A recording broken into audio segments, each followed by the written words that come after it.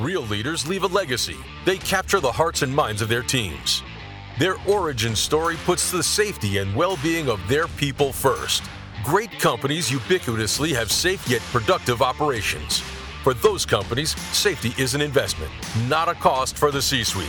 It's a real topic of daily focus.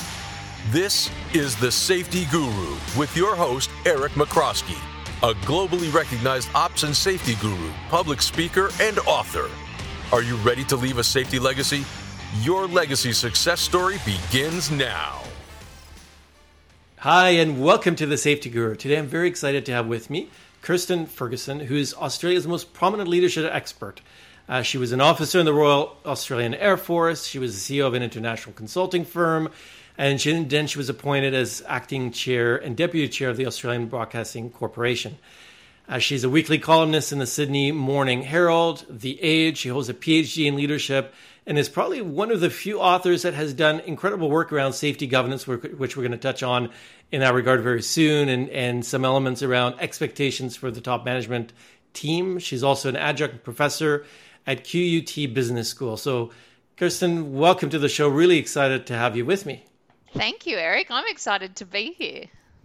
So you're just about to launch a book, Head and Heart. I'd love to start out by hearing a little bit about what does, you talk about a series of moments. What does that mean from a leadership standpoint? Yeah, that's a really great question. I'm conscious there's going to be a lot of health and safety professionals listening today. And, you know, you guys know better than most those moments where you notice someone, you know, doing the right thing and going and acknowledging that and saying, you know, thanks for keeping people safe. There's also those moments, though, when we witness leadership where it's not particularly helpful and there's a shame and blame culture. So I guess for me, I really believe that leadership is simply a series of moments, and every moment offers us this opportunity for us to leave a positive legacy in our wake. And I think so often life is moving so quickly. We're in a digital age. We can have unintended impacts very easily. But we need to be conscious that every single moment is an opportunity to leave a positive or sometimes a negative legacy in our wake. And it can impact. That's what builds cultures. That's what drives safety cultures as well. And so another topic you touch on in your book is around the concept of a modern leader and the difference between a modern leader and a not modern leader, essentially. Antiquated. I don't think those are the words you use. But I know. Well, dinosaurs and dickheads are sort of somewhat in the traditional leader bucket. And apologies for the language. You'll have to have a language warning now. But I think everyone knows the kind of traditional leaders that really object to working from home or workplace flexibility. They like to stick with the way things have always been done. Modern leaders, though, are the kind of leaders I think new generations and also most others are wanting around them. And for me, the art of modern leadership, which is what this book is about being able to lead with the head and the heart. And I mean, that's a metaphor we're all very familiar with. But I wanted to go and actually understand what attributes we need as leaders through leading with the head and the heart. And it's all about balance.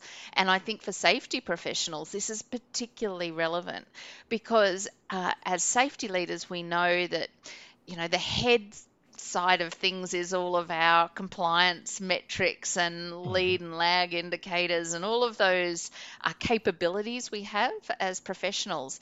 But without leading with the heart and actually having empathy for how people within your organizations are actually grappling with the jobs that they're doing, having that humility that perhaps we don't really know as much as we might think we know, the self-awareness of the impact our policies are having on others, then we can't truly be the modern safety professionals that we need. And so I think leading with the head and the heart is such an opportunity for the safety world to really capture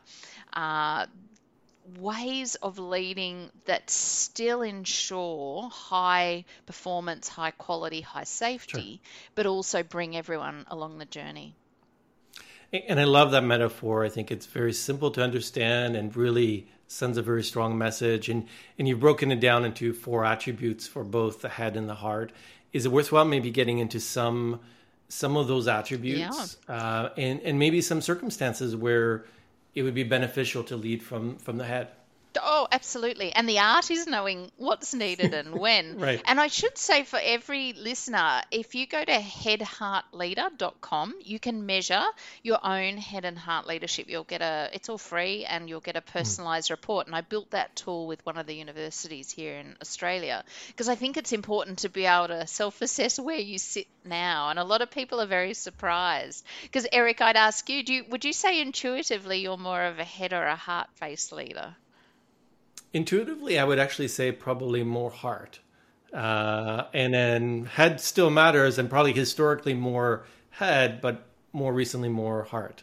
Which is good to know. And of course, you realize, though, you need both. You can't have one or the other, and in any situation. But I'd love you to go online along with your listeners, and you can see whether or not you actually self-assess as a heart, because most people find that they're surprised.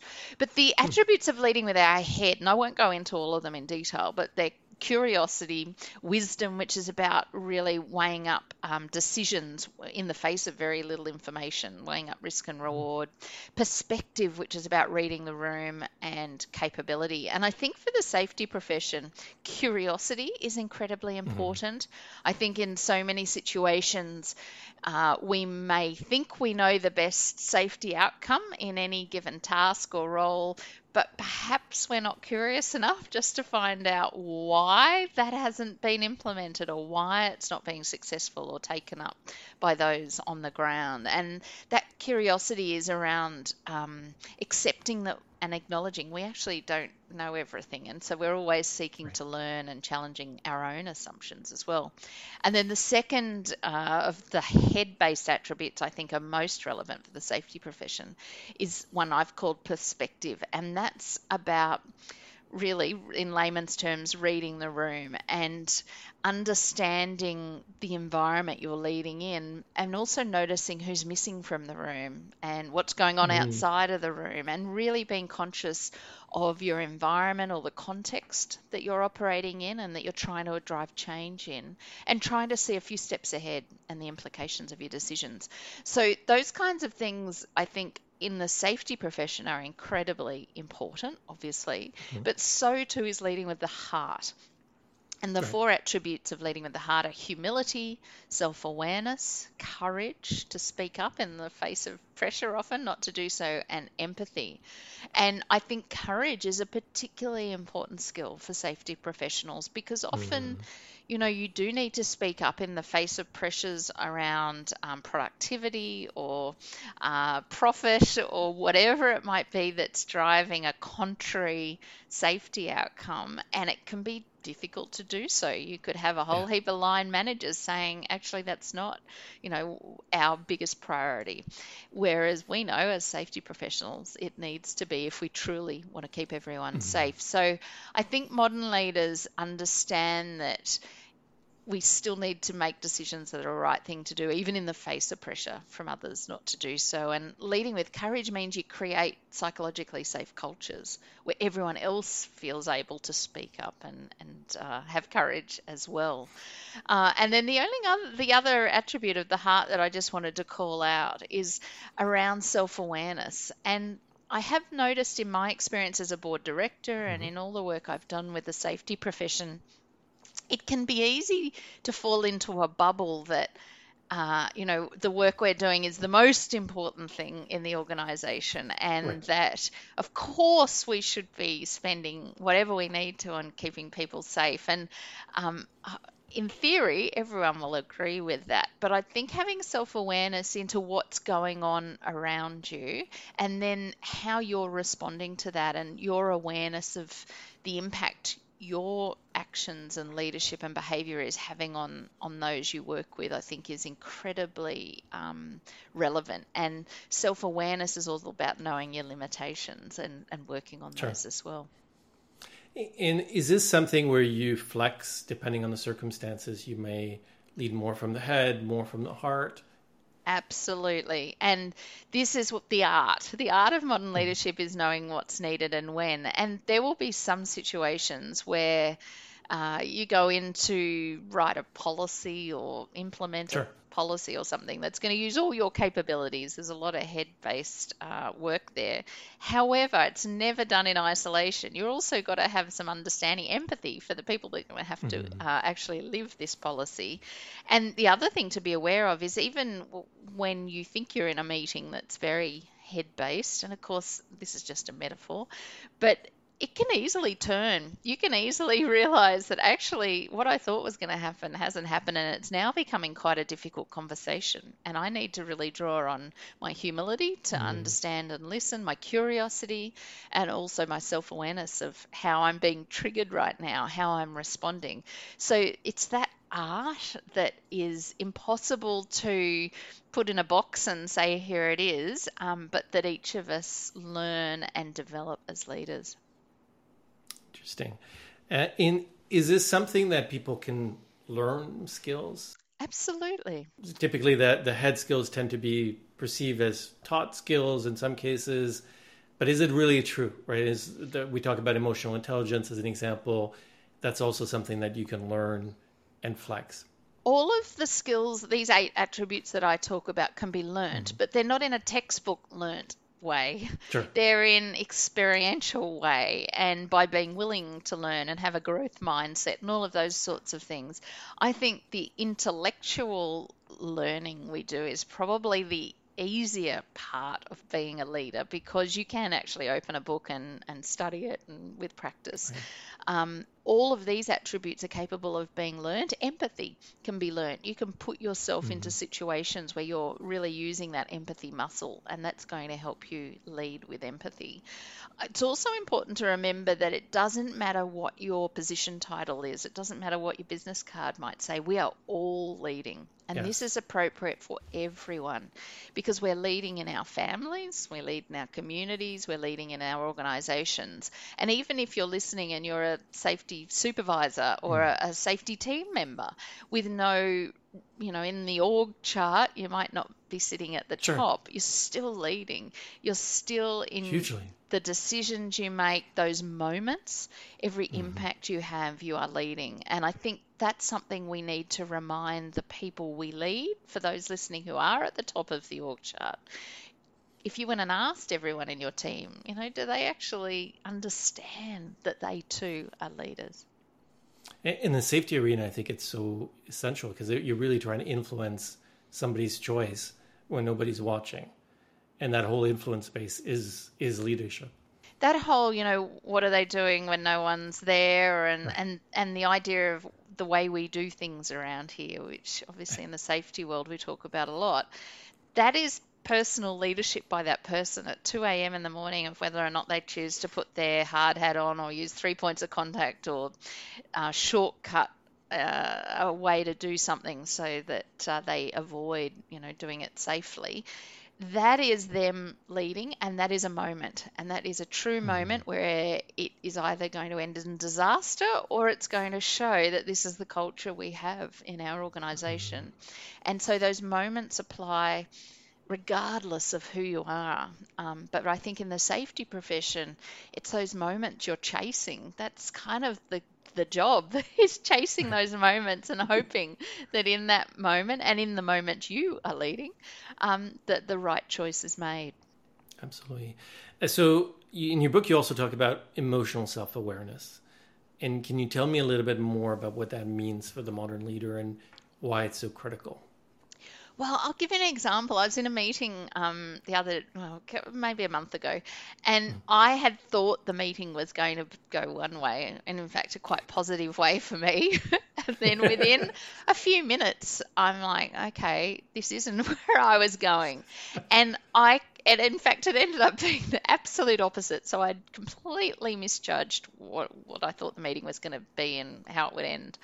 But what I was aware of within moments was those triggers we all have, that feeling. For me, it was that flash of sort of adrenaline, a bit tight-chested, you're feeling a bit hot, you're thinking, hang on, what's going on? A bit of fight or flight. And because I was aware of that, I was then really conscious, because it was an important relationship with this person, that I needed to manage, myself. And that is emotional self-awareness. It's being aware of what Daniel Goleman, the father of emotional intelligence, calls an amygdala hijack. Being aware that right now it's actually really important I stay present and I stay conscious of what I'm talking about, because my body is reacting to the fact that this meeting isn't what I wanted, and whatever feelings trigger for you. So it could be embarrassment or shame or anger or whatever it is. We all have it, and we all have those moments. And so that is emotional self-awareness. And I think it's having that insight into knowing what kinds of things are going to trigger you, and then being really present and being aware of what's happening so that you can have a really productive meeting, even though the outcome might not be what you want. I always think about, remember the Oscars last year and Will Smith jumped on stage? Now that is a classic example of an amygdala hijack, and unfortunately for him it was done in front of millions, hundreds of millions of people. We all want to try and avoid those, and that's why emotional self-awareness is so important. And how can you develop that? Because part of it is recognizing the signs, like at least that's the way I see it, is you recognize the signs where something doesn't feel the way you do, just like you would have a trigger before you respond the wrong way. Well, sometimes it's hard, and you miss it. I mean, I would have had more meetings where I've missed it than I have caught it. And I think I'm pretty normal in that respect. So there's a bit of trial and error.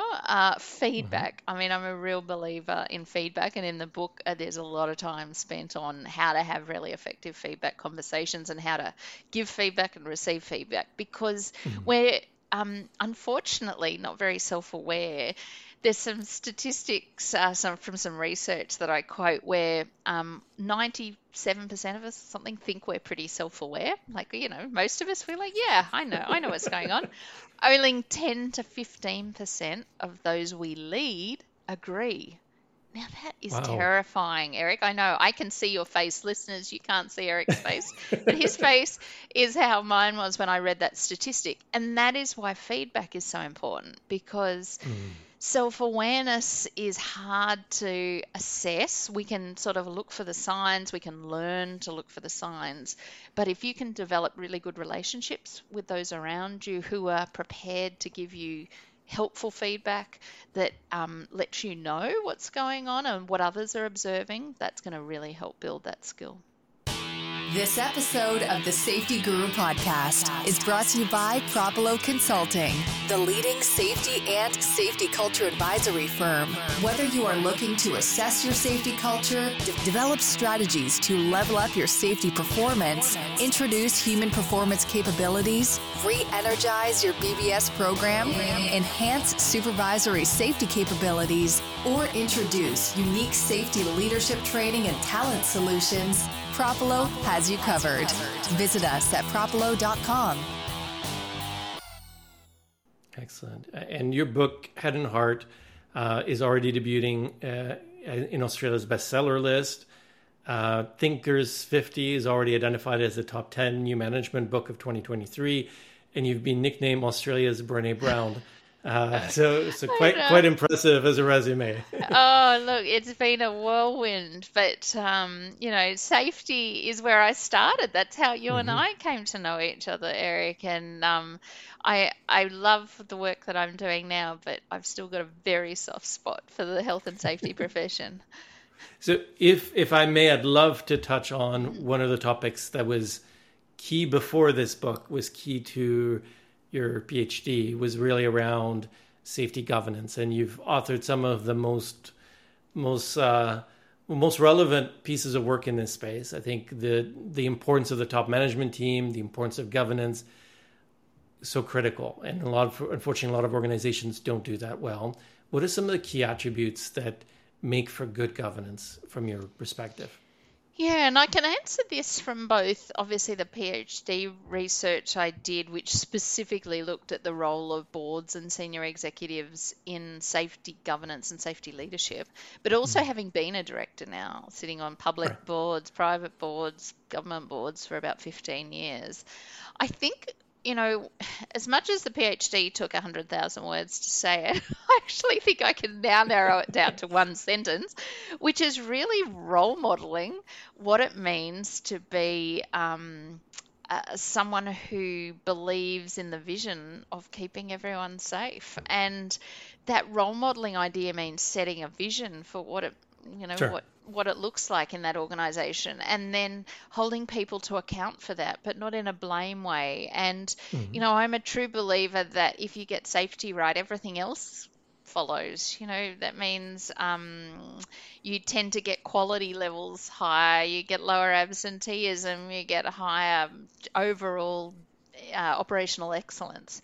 And Sure. so safety is such an important gauge of how an organization is performing. And if a board gets that, and frankly, not all boards do get that, I think many boards see safety as a cost of doing business as opposed to this wonderful opportunity to excel in business.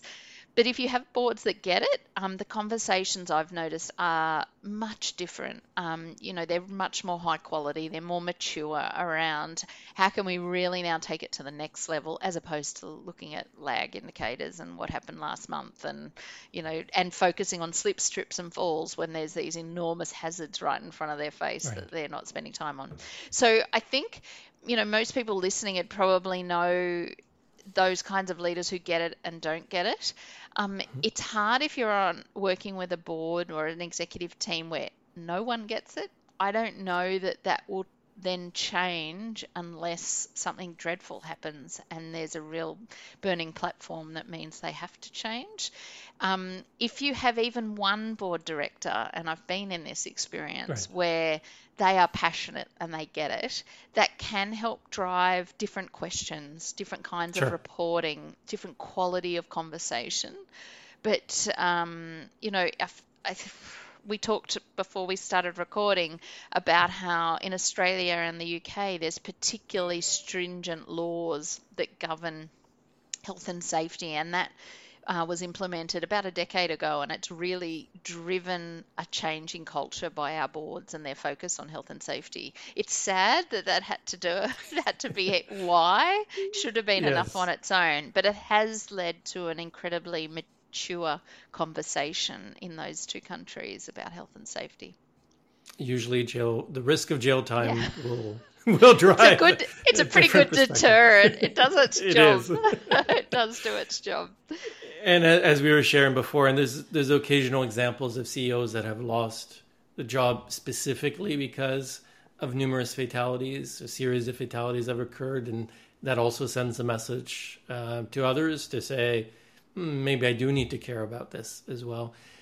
I mean, don't you think though, Eric, I find it really depressing that it takes someone going to jail because clearly a life has been lost or a serious injury for someone to go, oh, maybe I do need to pay attention. I mean, ideally you would have people going, I don't want that person to lose their life regardless. What can I do to make sure that never happens? But sometimes I believe it has a disconnect, because if you're on a board and you've never actually been on a shop floor or in a mining environment, a high risk, high hazard environment, if you become an accountant, you become a lawyer, you're not exposed to people dying on your watch, and it's not the same. It's theoretical. It's not real. Yeah, and that's a really important point. And I think for the health and safety profession, bringing to life, when I talked earlier about perspective and reading the room, if you're presenting to a board about a hazard that you need to communicate, and some of those board members have never, been on a site or understand it, you really need to read that room and understand how you can best influence the decision.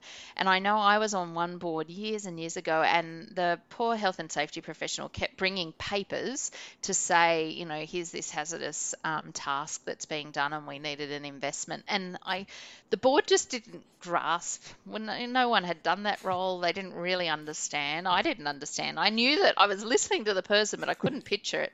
The next meeting, they brought along a video of the person doing the task, and the whole meeting was like, oh my God, really? We ask someone to do that? That's got to stop. How much money do you need? So I think health and safety people really need to put themselves in the shoes of others, and that's the attribute of empathy, and think, okay, if that director is an accountant out of New York and they've never been in a mine site before, how can I best communicate to them what I need? And I've seen in some instances organizations bring the board to a mine site or bring the board to a high hazard environment, so that you start with a tour, you visit, you experience what it means. Best practice. Absolutely. Site visits are a no-brainer, and that should be part of every board understanding the organisation they're governing.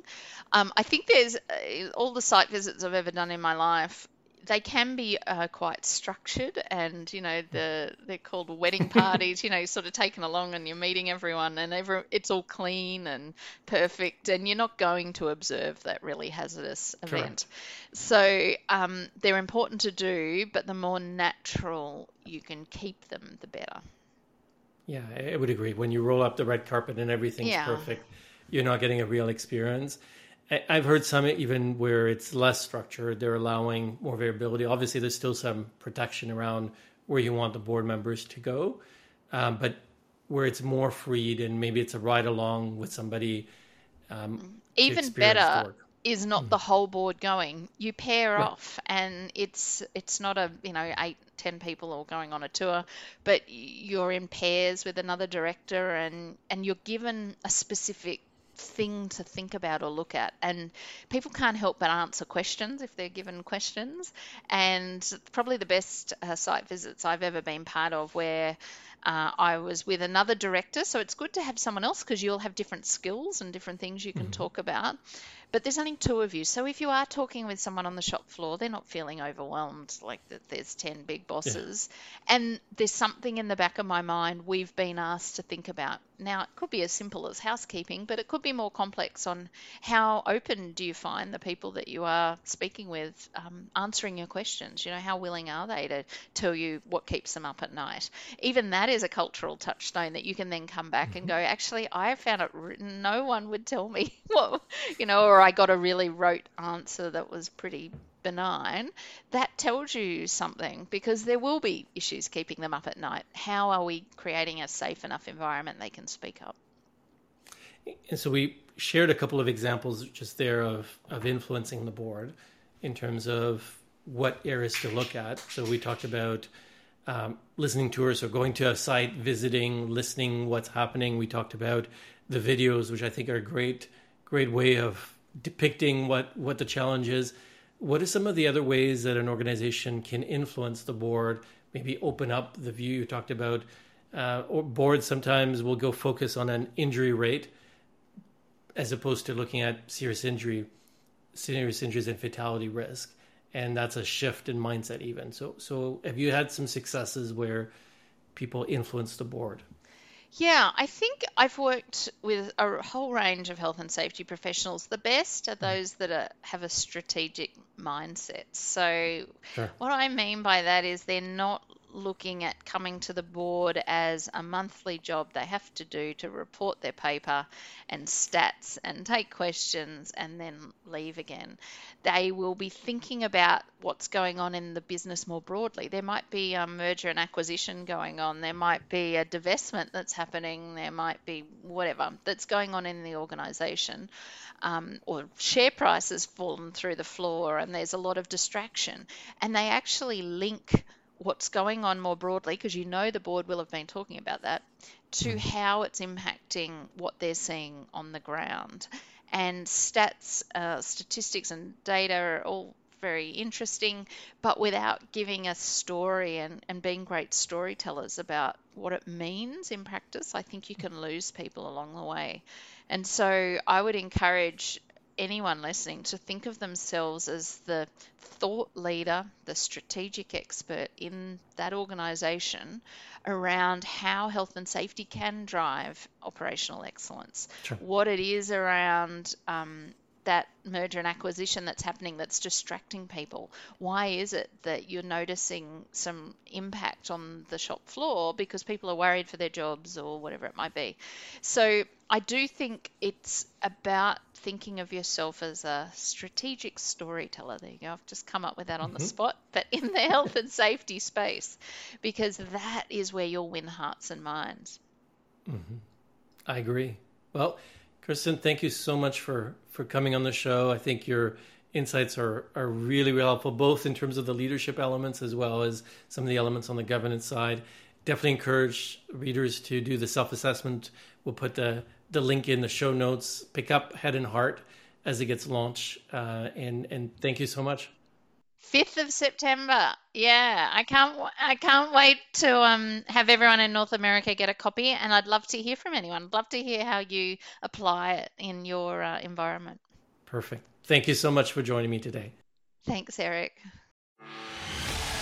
Thank you for listening to the Safety Guru on C-Suite Radio. Leave a legacy. Distinguish yourself from the pack. Grow your success. Capture the hearts and minds of your teams. Elevate your safety. Like every successful athlete, top leaders continuously invest in their safety leadership with an expert coach to boost safety performance. Begin your journey at execsafetycoach.com. Come back in 2 weeks for the next episode with your host, Eric McCrowski. This podcast is powered by Propolo Consulting.